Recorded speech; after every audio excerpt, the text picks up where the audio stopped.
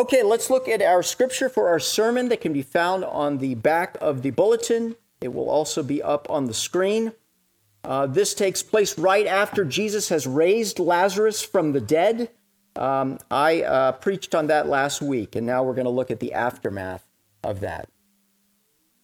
Many of the Jews, therefore, who had come with Mary and had seen what he did, namely raising Lazarus from the dead, believed in him. But some of them went to the Pharisees and told them what Jesus had done. So the chief priests and the Pharisees gathered the council and said, "What are we to do? For this man performs many signs. If we let him go on like this, everyone will believe in him, and the Romans will come and take away both our place and our nation." But one of them, Caiaphas, who was high priest that year, said to them, "You know nothing at all.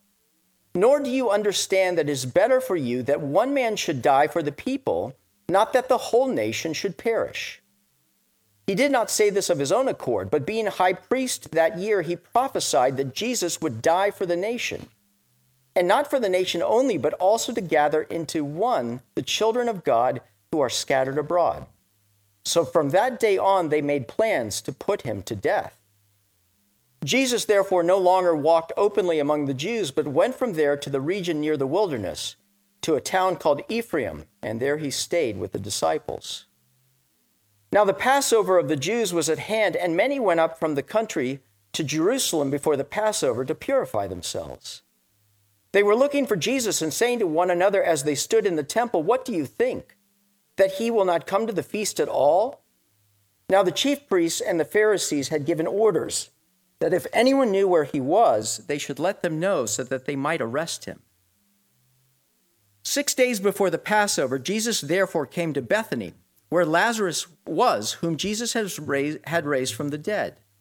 So they gave a dinner for him there. Martha served, and Lazarus was one of those reclining with him at the table.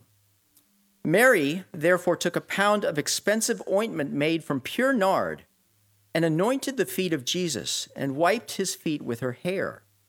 The house was filled with the fragrance of the perfume. But Judas Iscariot, one of the disciples, he who was about to betray him, said, "Why was this ointment not sold for 300 denarii and given to the poor?" He said this not because he cared about the poor, but because he was a thief, and having charge of the money bag, he used to help himself to what was put into it. Jesus said, "Leave her alone, so that she may keep it for the day of my burial. For the poor you always have with you, but you do not always have me." When the large crowd of the Jews learned that Jesus was there, they came not only on account of him, but also to see Lazarus, whom he had raised from the dead. So the chief priests made plans to put Lazarus to death as well, because on account of him, many of the Jews were going away and believing in Jesus. The word of the Lord. Well, have you ever asked the question, why do I do what I do? I mean, we all do things, right? And we think we know why we do them. But the reality is often we don't know what's going on behind the surface that is causing us to do what we do. See, there's actions, and then there's the motivations that are behind those actions. It was Joe Torre, the former manager of the Yankees, that said whenever a player came to him and was upset or angry about something, that he tried not to listen to exactly what it was that they were saying, but rather to what was behind what they were saying. In this story, we see two different groups of people that have profoundly different reactions to the same event. Jesus raising Lazarus from the dead. And we see the chief priests and the Pharisees, as a result of that, wanting to put Jesus to death, and Mary loving Jesus extravagantly, pouring this oil out on his feet. Profoundly different motivations, resulting in profoundly different lives.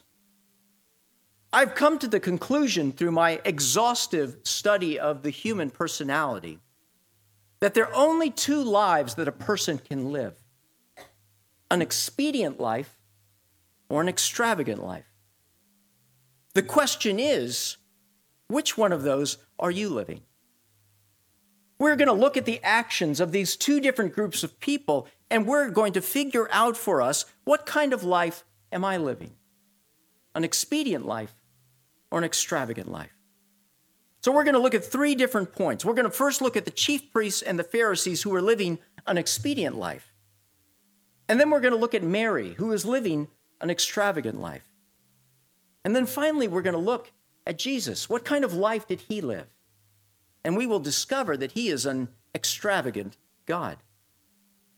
So let's look at point number one. What is an expedient life? As I've already said, Jesus has raised Lazarus from the dead, this amazing miracle. And we see in verse 45 that many of the Jews, therefore, who had come with Mary and had seen it, believed in him. In other words, they saw this miracle, they saw who Jesus was, and they put their trust and their faith in him. But, verse 46 says, some of them went to the Pharisees and told them what Jesus had done. The way this is phrased, it tells us that this particular group of people were not happy at what Jesus had done. In fact, they were in opposition to what Jesus had just done, that somehow raising Lazarus from the dead was a bad thing. You have to scratch your head and ask, how is that possible? And the answer is that the hatred of God can blind you. So these people go to the chief priests and the Pharisees, and what do we see that they do in verse 47? They gather the council. The council is known as the Great Sanhedrin.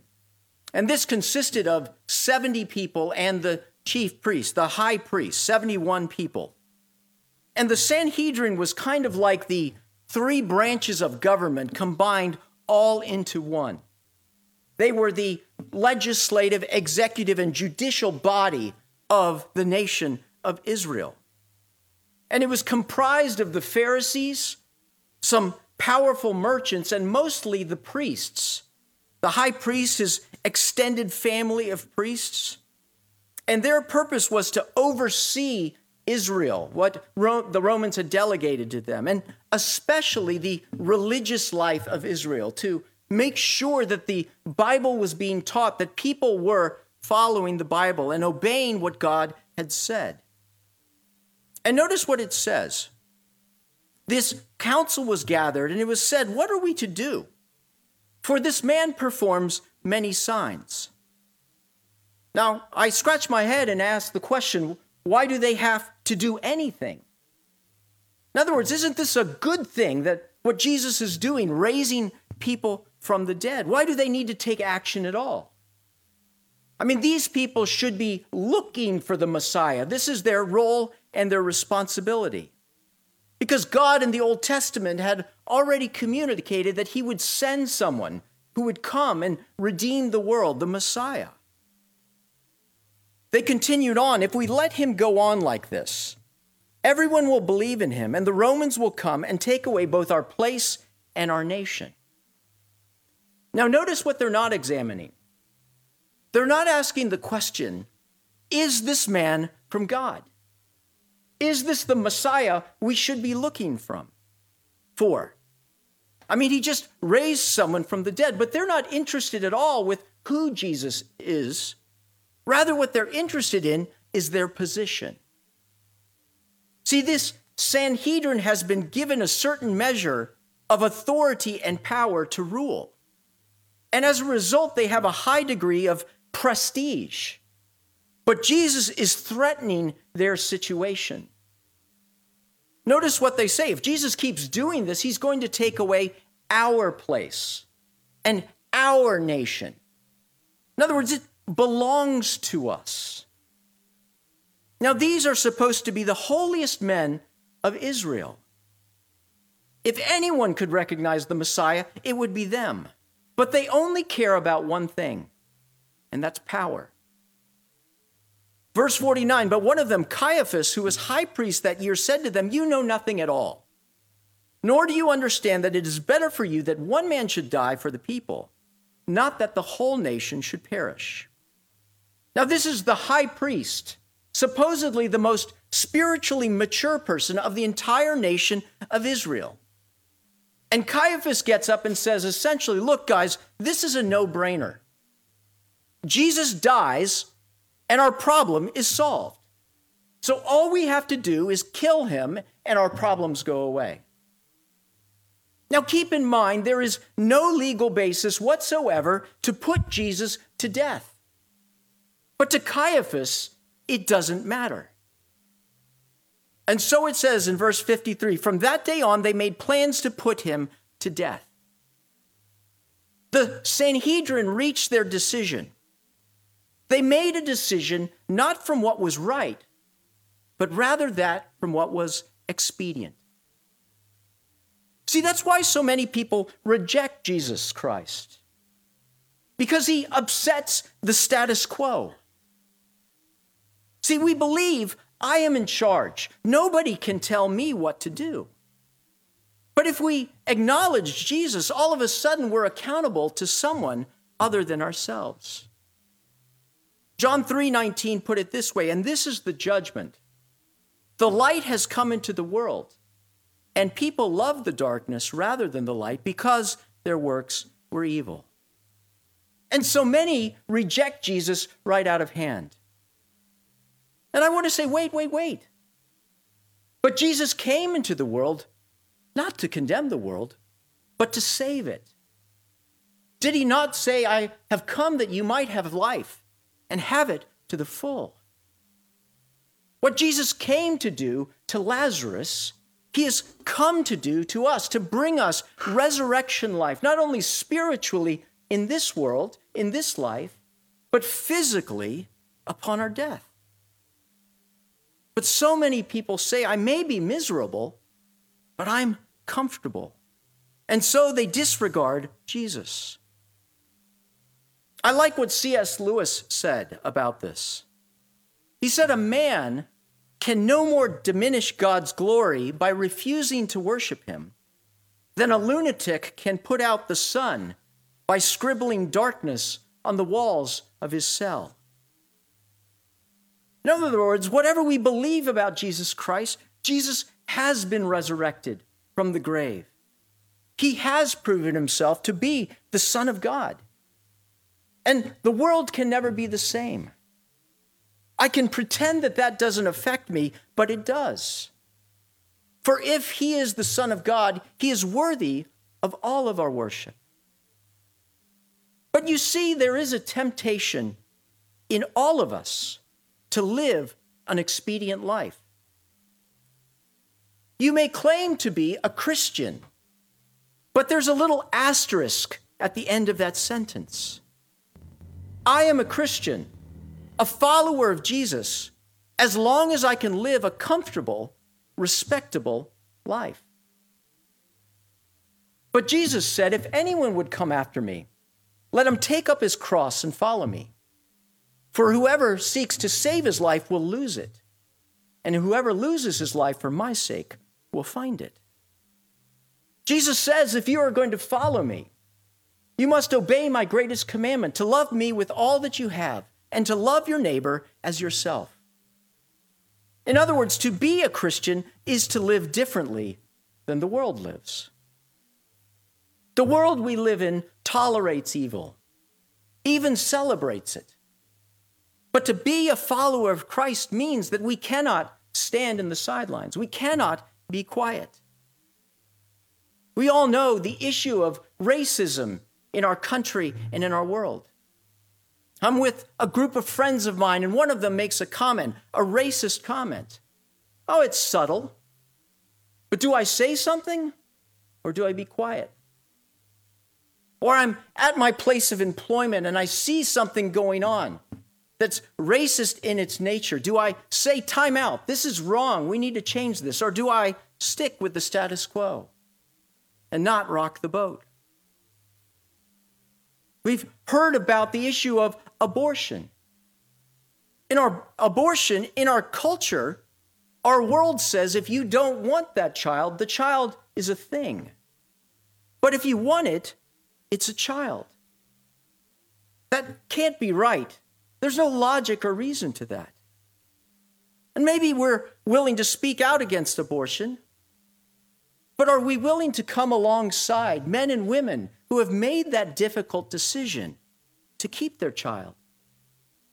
But we're too busy to get involved with the difficult issues that people face.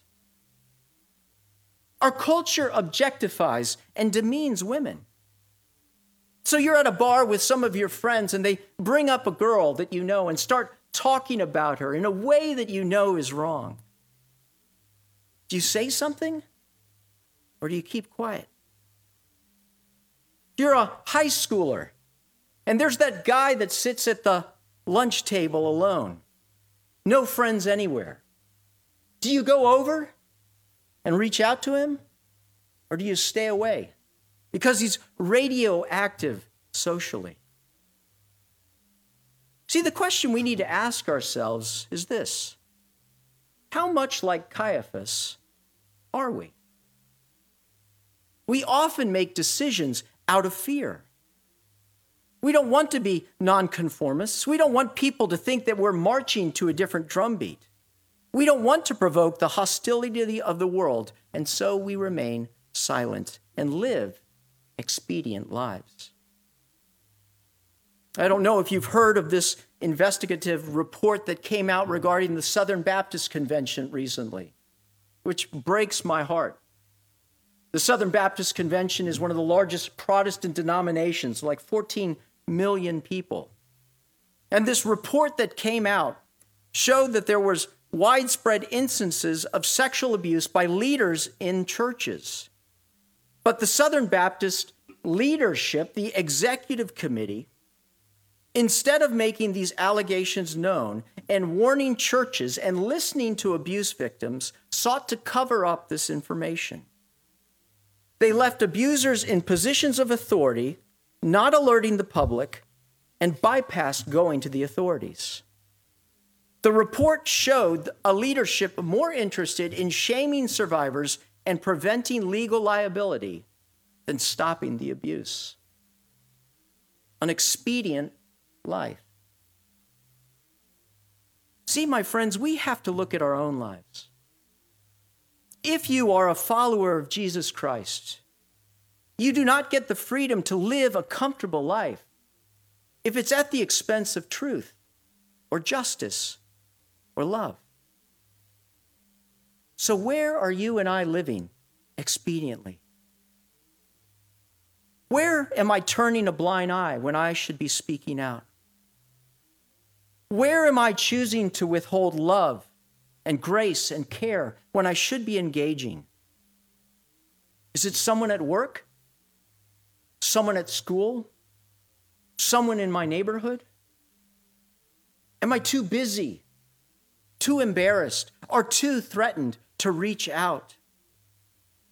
Am I putting what's best for me over what's best for Christ? Jesus said, "You are the light of the world. A city on a hill cannot be hidden." So if we don't act, if we don't love, who will? The world lives expediently, and that is not an option for you or me if you are a follower of Jesus Christ. Well, what about an extravagant life? My second point. We see 6 days before the Passover, Jesus has come back to Bethany, the place where he raised Lazarus from the dead. And they give a dinner for him, a dinner in his honor.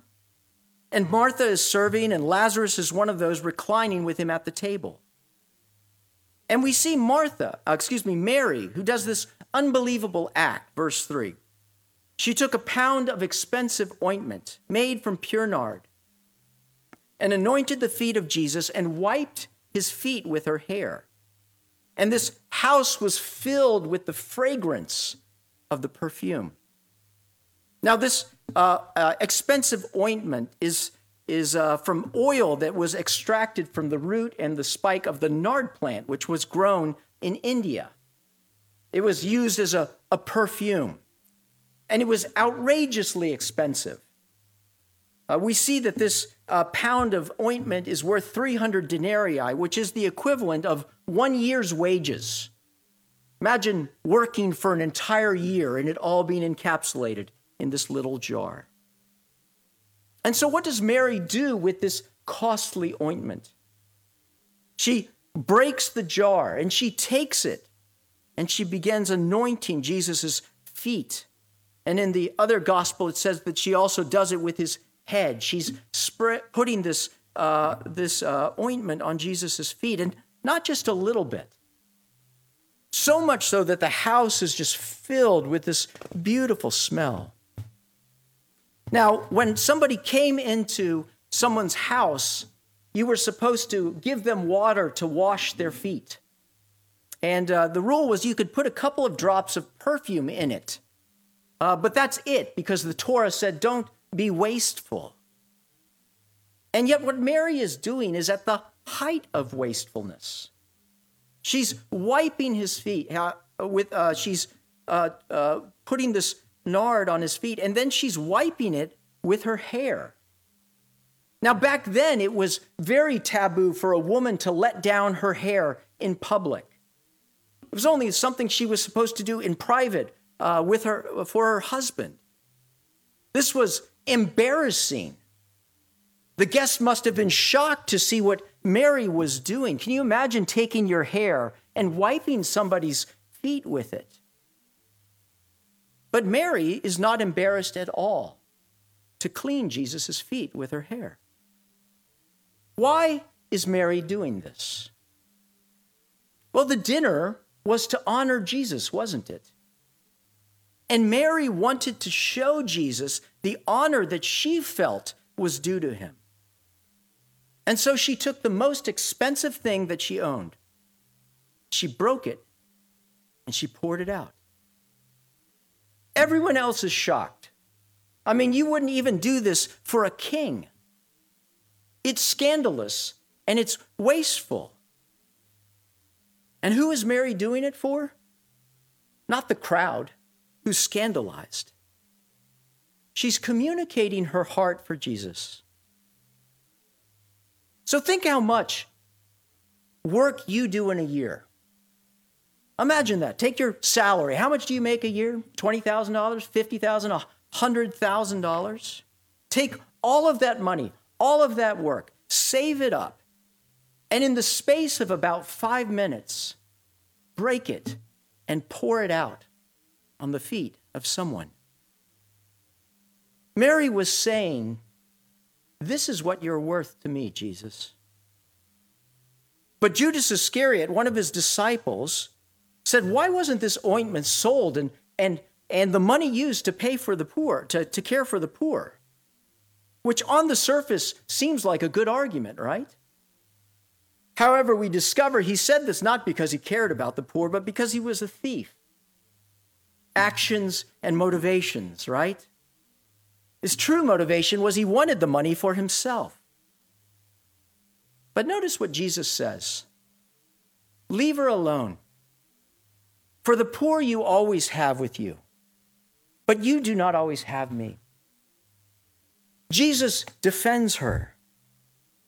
It may sound callous, but Jesus was not saying that the poor should be ignored.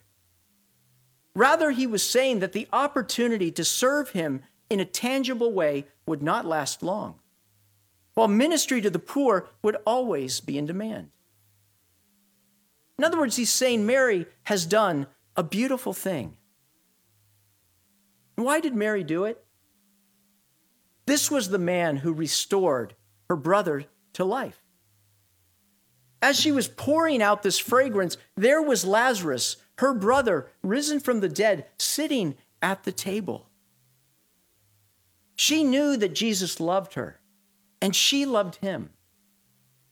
And no sacrifice to her was too great. No cost was too much to show Jesus what he meant for her. Notice that Jesus isn't embarrassed at all. He never said, no, you don't have to do that. Jesus is the Son of God, and he's worthy of all worship and honor. And the truth of the matter, my friends, is that each one of us were meant to live an extravagant life toward God. We were designed to worship him. The Bible says that the greatest command is to love God with all of our heart, all of our mind, all of our soul, and all of our strength. It's why we were created. A lot of people don't know the answer, what am I here for? Why do I exist? Well, it's right here. To love God with all of our heart, which means all of our passion, what we see Mary doing, all of our mind, the thoughts that we have in our head, all of our strength, which is our skill and our abilities and our talents. And when we are doing this, we are acting most in line with who we were meant to be. I wonder if anyone came up to Mary afterwards and said, wow, Mary, that must have been a difficult decision. Mary would have responded, not at all. See, she understood the true worth of Jesus Christ, and everything else paled in comparison. Mary got it when everyone else didn't. So what does living an extravagant life toward Jesus Christ look like? I mean, I don't have any nard, and I can't anoint Jesus' feet if I did have it, because he's in heaven. So what's the most valuable thing that I do own? Is it my house? Is it my stock portfolio? No. The most valuable thing that you own is you. And so what can I give to Jesus in living an extravagant life? I can give myself.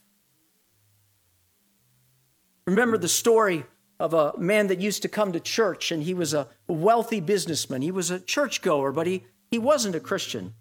He wasn't a Christian, but he became convicted that he needed to do something to honor Jesus Christ. So he set up a meeting with the pastor. And he said to the pastor, I want to do something for Jesus. I want to give you one of my tugboats. He owned a fleet of tugboats. And the pastor thought about it, and the pastor said, no, I won't take it.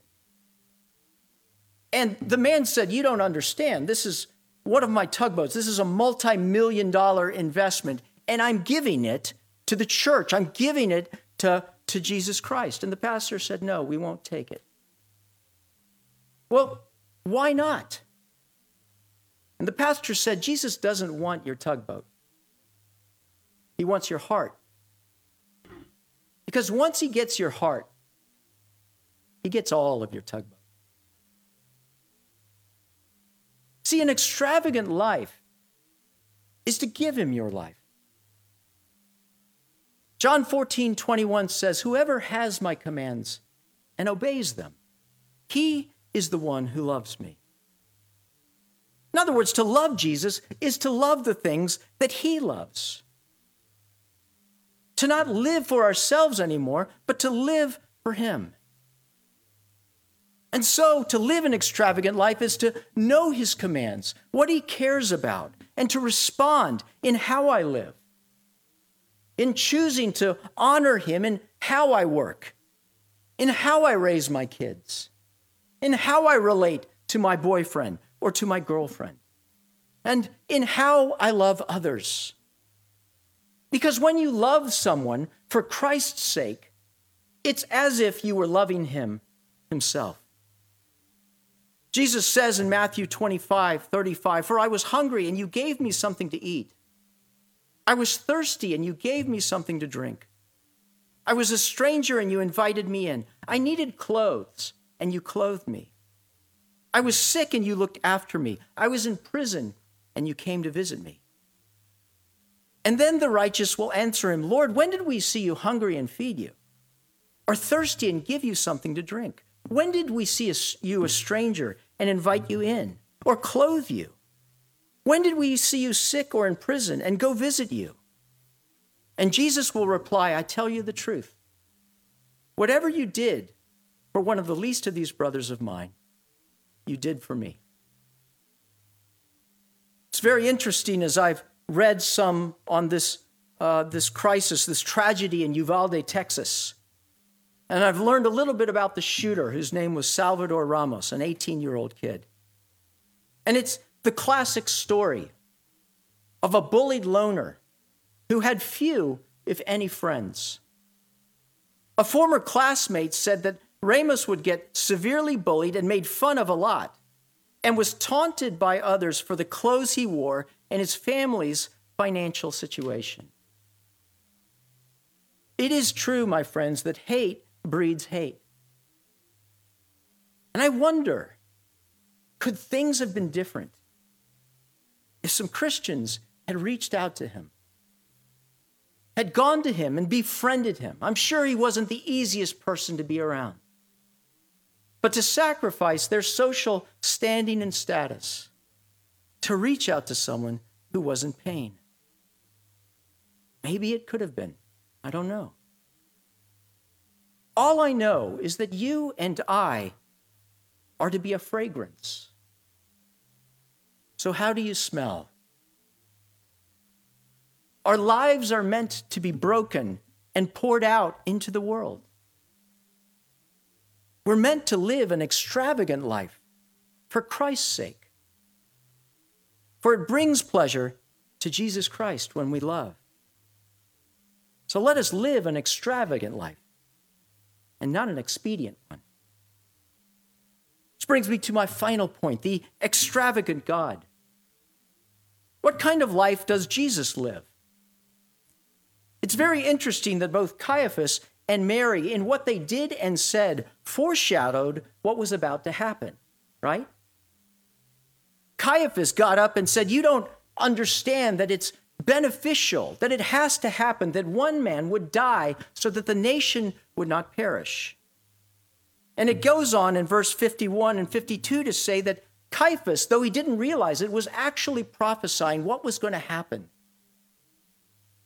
Caiaphas was thinking politically.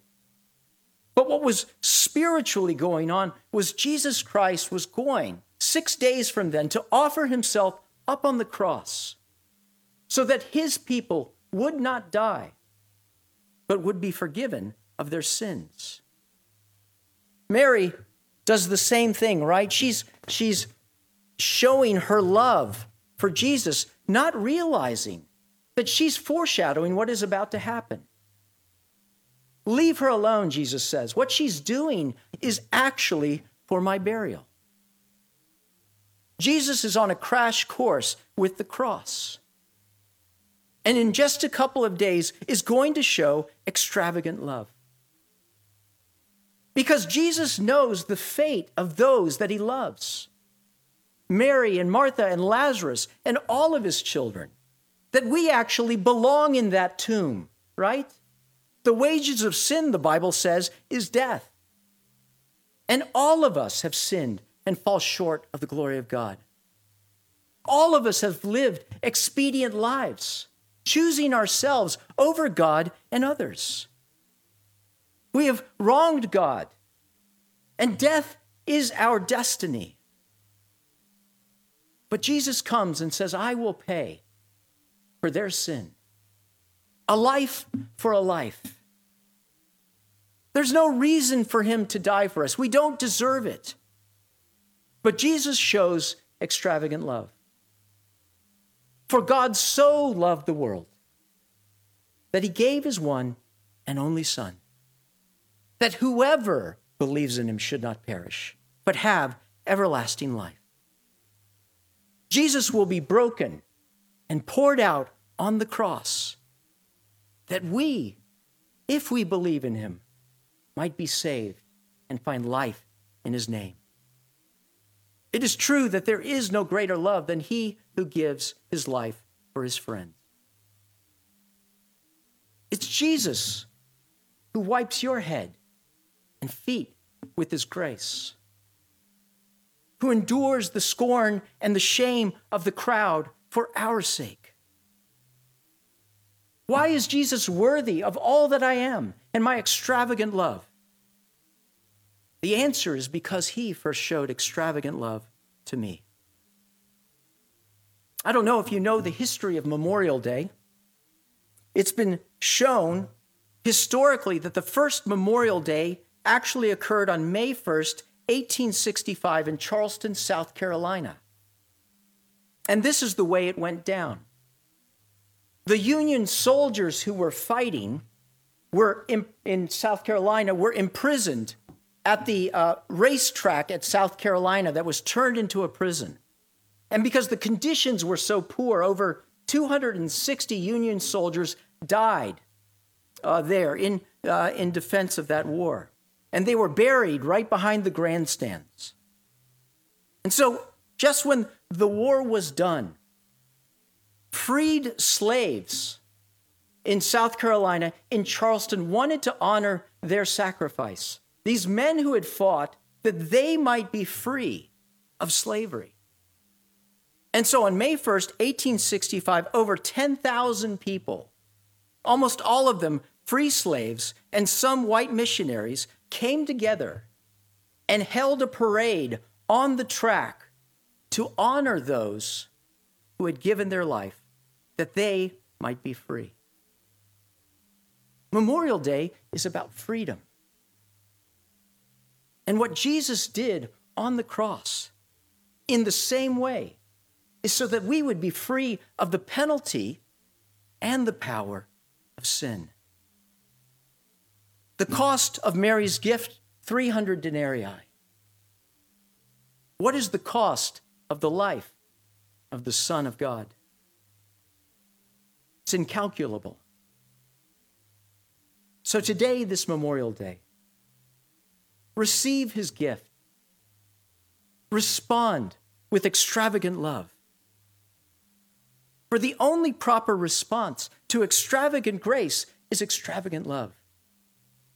Do you know it? Do you know the love of Jesus Christ? Have you surrendered to it? For it's only his love that gives us the heart and the ability to give an extravagant love for others. Let's pray.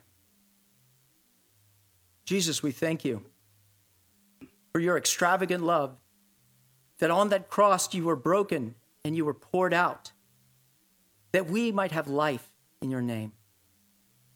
In that grace, Lord, help us to live extravagant lives for you, in the way we lay down our lives for one another, in the way that we obey you and follow your words, that you may be pleased and honored because of what you've done for us. We pray all of these things in Christ's name. Amen.